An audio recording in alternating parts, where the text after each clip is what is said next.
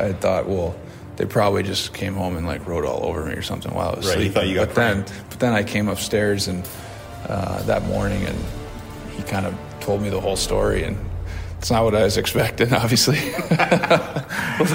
Yeah, kind of interesting way to wake up in the morning. Car's totaled.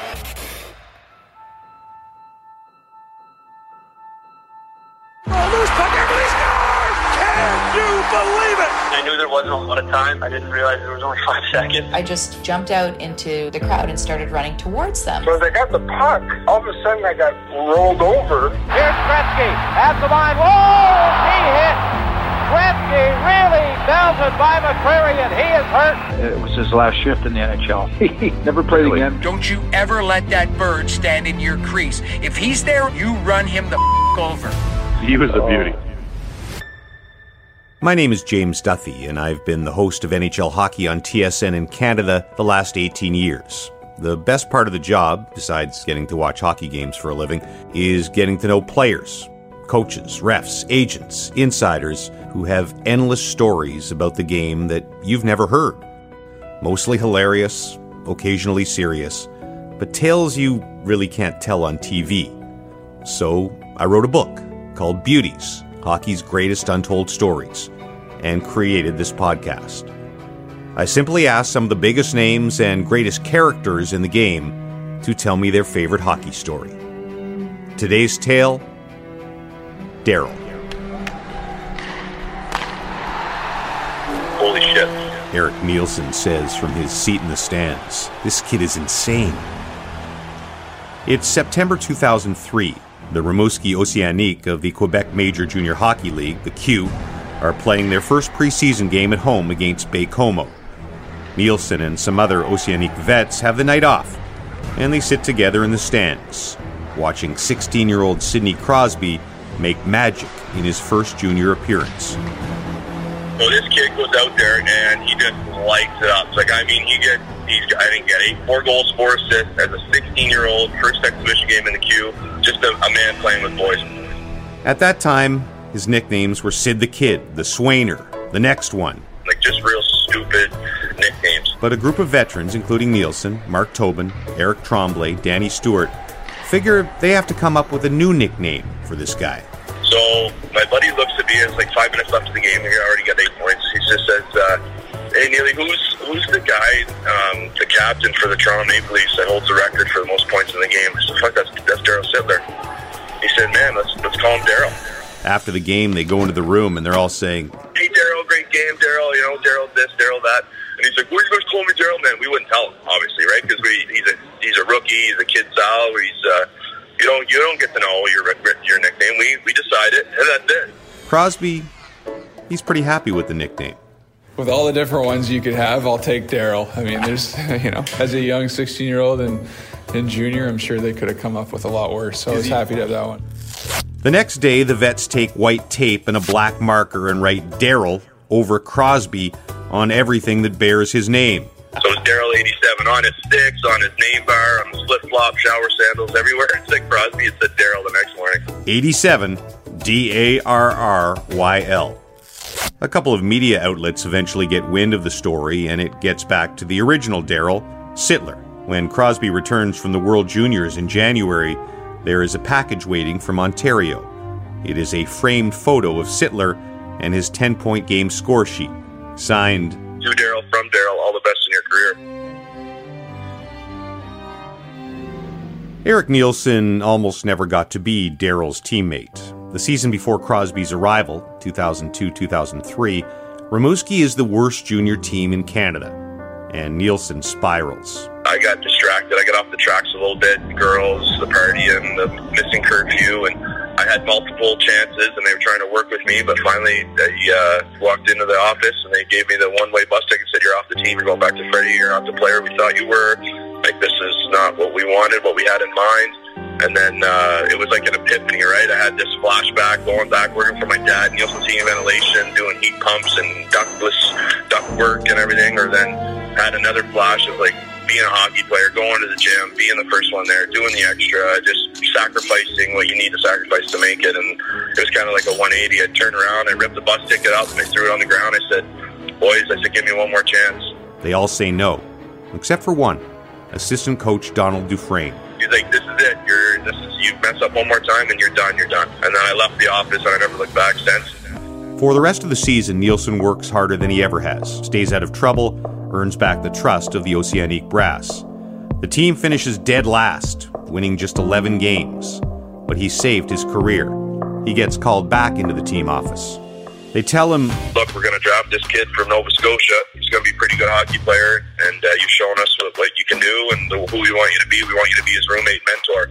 I said, yeah, sure. And was that something you'd want to do? And I said, absolutely. He said, who is it? And that's when they said Sidney Crosby. I was like, who? Who's that? Who's Sidney Crosby? I had no idea who this kid was. He'd never heard of Sidney Crosby. Their first night as teammates, housemates, doesn't go well. Crosby and their billets pick up Nielsen at the bus station. Crosby remembers Nielsen walking off the bus. Sure enough, we go there. This big guy, best mushroom cut I've ever seen. Full energy, just right away hooting and hollering at the bus station after a long trip, and just could tell right away, just a great guy to be around. Seemed pretty normal, and then he said, he's like, make sure you open my window tonight. They have bedrooms next to each other in their billet's basement. He said that he was going to wait at the billet to make sure that he was there if there was a curfew call, but that he needed his window open to get back after curfew. So I'm thinking to myself, okay, here we go. So I go into my room, and sure enough, I fall asleep. I totally forget that he'd asked me that. And I wake up around, it must be 2 or 3, and I just hear this banging and crashing, and I have no idea what it is. Like, I can't tell where the noise is coming from. It's my first night there. Obviously, I don't know my billet that well at this time, so I just kind of shake it off and go back to sleep. At that point, I totally forgot what he had asked me, so I go back to sleep, wake up in the morning. I'm supposed to wake him up for the practice in the morning, so I open his door. It's freezing cold in his room. I look up and the window's just demolished, and I'm thinking, oh, I forgot to open the window. And so, it's one of those when I'm like, Nielsen, time to get up here, let's go.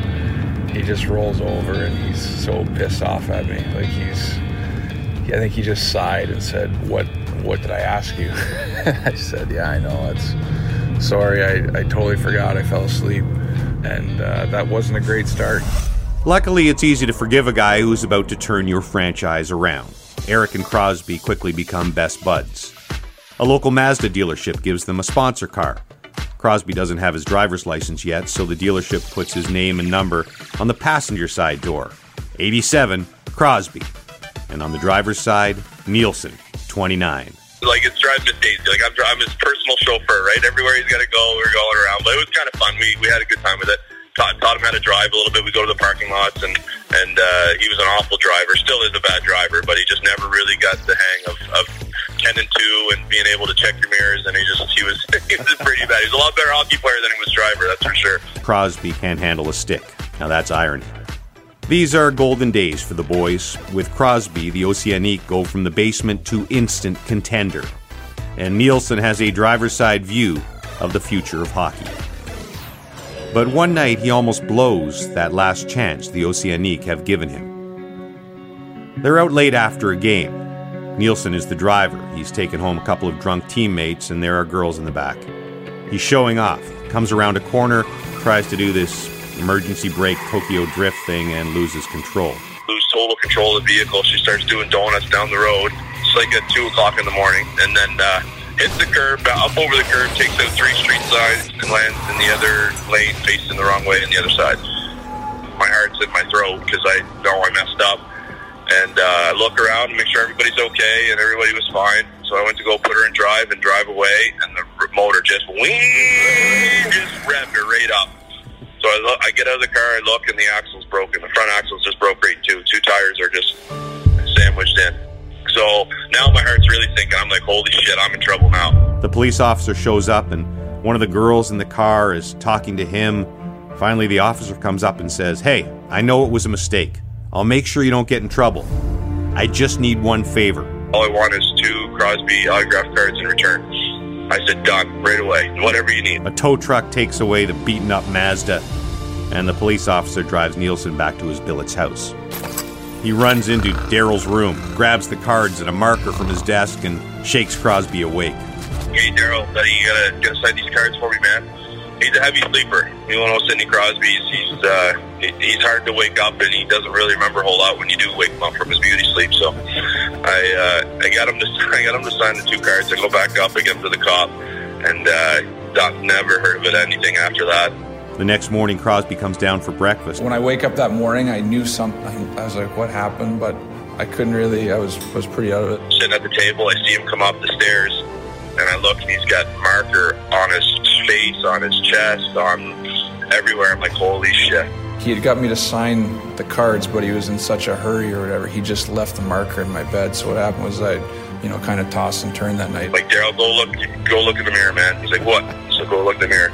So he goes, he comes back, he goes, what the fuck, Nielsen? What do you think? He thought that we pranked him, that we wrote permanent marker on him while he was sleeping. I thought, well, they probably just came home and wrote all over me or something while I was sleeping. You thought you got pranked. But then I came upstairs and that morning, and he kind of told me the whole story, and it's not what I was expecting, obviously. Yeah, kind of interesting way to wake up in the morning. Cars totaled, and I got you to sign a few cards. Pretty pissed off about that one. He was pretty upset once I told him the real story, and once we got the permanent marker washed off his chest and his face. Nielsen figures Crosby usually doesn't give autographs to cops to keep idiot teammates out of trouble. So it's true what they say. Sidney Crosby can make brilliant plays in his sleep. For the next 2 years, Daryl rides shotgun in Nielsen's repaired Mazda, and Nielsen and the Oceanique ride shotgun to Daryl's brilliance on the ice. He puts up 350 points in 143 games and leads Rimouski to the 2005 Quebec League Championship. The next fall, Crosby is off to Pittsburgh, to Stanley Cups and Hearts and golden goals, and one of the greatest careers in hockey history. Sid Crosby right in on goal, scores! Crosby in front, backhand shot, scores! What a goal by Crosby! Sidney Crosby again! Crosby scores! Oh my, welcome to the Crosby Show, Canada! His old roomie and driver is off on a 12-year odyssey through the desert and jungle of the minors. Mike Angelidis, Nielsen's old captain in Norfolk and Syracuse, used to say, East Coast Hockey League, easy come, hard to leave. That's the desert. Then you get the call and you make it to the second 3-letter league, the American Hockey League. That's the jungle, because you never know what's going to happen in the jungle. Then maybe you get called up to the first 3-letter league, the NHL. We call that paradise. All of a sudden you go from eating chicken fingers and pizza on a Greyhound bus, riding 8 hours, to flying a super turbojet, having the Flamin' Yar sea bass and red or white wine.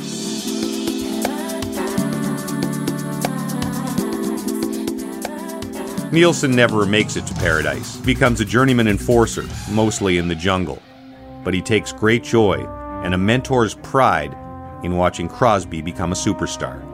The two remain close friends. Crosby writes Daryl on his gloves his entire first season in Pittsburgh. At season's end, he gives Nielsen and each of the 3 other Rimouski vets who nicknamed him a set of the gloves. To this day, Nielsen refuses to say the name Sidney or Crosby. Sid is Daryl. Daryl only. Daryl forever. And there is one more night, playing with the Norfolk Admirals in the jungle, that Nielsen could have really used his old roomie. It's 2011, the Admirals' team Halloween party at a local bar. For Nielsen, Halloween is a holiday, his favorite night of the year. He always puts tons of effort into his costume. This year, I had the long hair. I was looking through who am I going to be, so I just recently watched the movie Blow with Johnny Depp, with George Young, the drug dealer, back in the 70s, kind of based on a true story. So I said, I can pull that off. There's a scene where he's walking through the airport. He's got the white turtleneck, the white suit, the white shoes, sunglasses, long hair. So get all dolled up. I go get all the costume, go to see a professional hairdresser. She does my hair the way I want it, get the makeup, good to go. I am George Young for the night. But he needs some props. Rolled up $100 bill, I had a bag of icing sugar. So we have my makeup mirror. I got my bag of green tea and my 2 fake rolled up joints with green tea on the inside. So I'm ready to go. Show up, at the bar, we're buzzing around, and I'm going to everybody. I'm like, hey, you want a bump? Like, just joking, right? And they're like, what? So I pull out my makeup mirror, chalk a fake line up, and then I would, like the icing sugar, I would swipe it away with my hand. So there's this scene in the movie where Johnny Depp gets arrested outside his parents' house. Nielsen's had a few drinks, and at the end of the night, as he's leaving, he jokes to the manager of the bar. Like, hey, you want a bump before I go?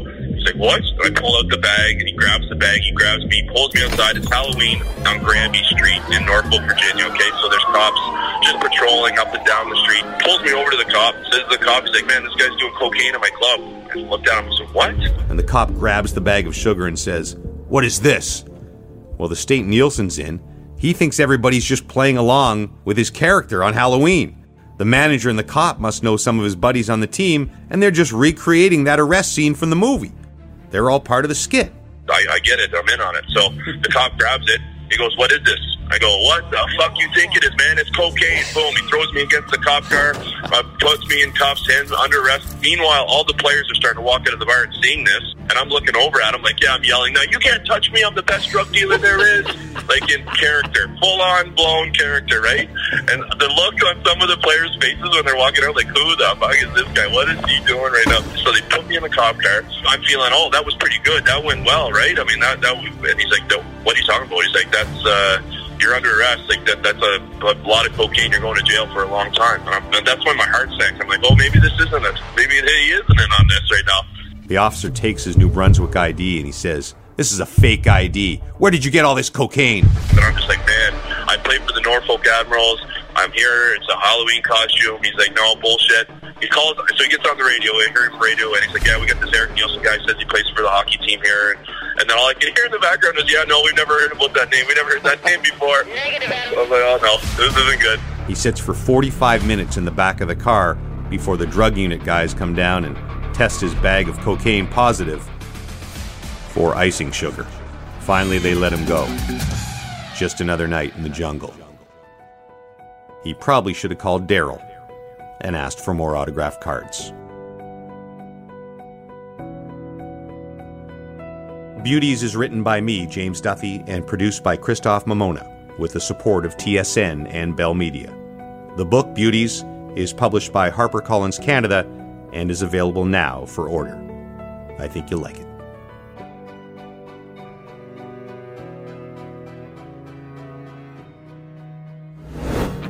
Hey, me again. I also think you're going to enjoy this. I'm standing by with the cast of the Rubber Boots podcast. We're going to do something called the Rubber Beauties podcast, which is an after show to this podcast. I'm going to sit down with my buddies Stoff, Lester, and Puffy. We'll talk about the Beauties episode. I'll give you the inside story on how the episode came about and bonus content that we didn't put in the podcast. We will post this every week to our Rubber Boots podcast account. Now, if you've never listened to the Rubber Boots podcast, you should. It's for TSN pals talking about sports and our wives, girlfriends, life, how pigeons make love, important stuff. So check it out. It's fun. The Rubber Beauties podcast. The after show is available where you find the Rubber Boots podcast. Beauties. They call them beauties.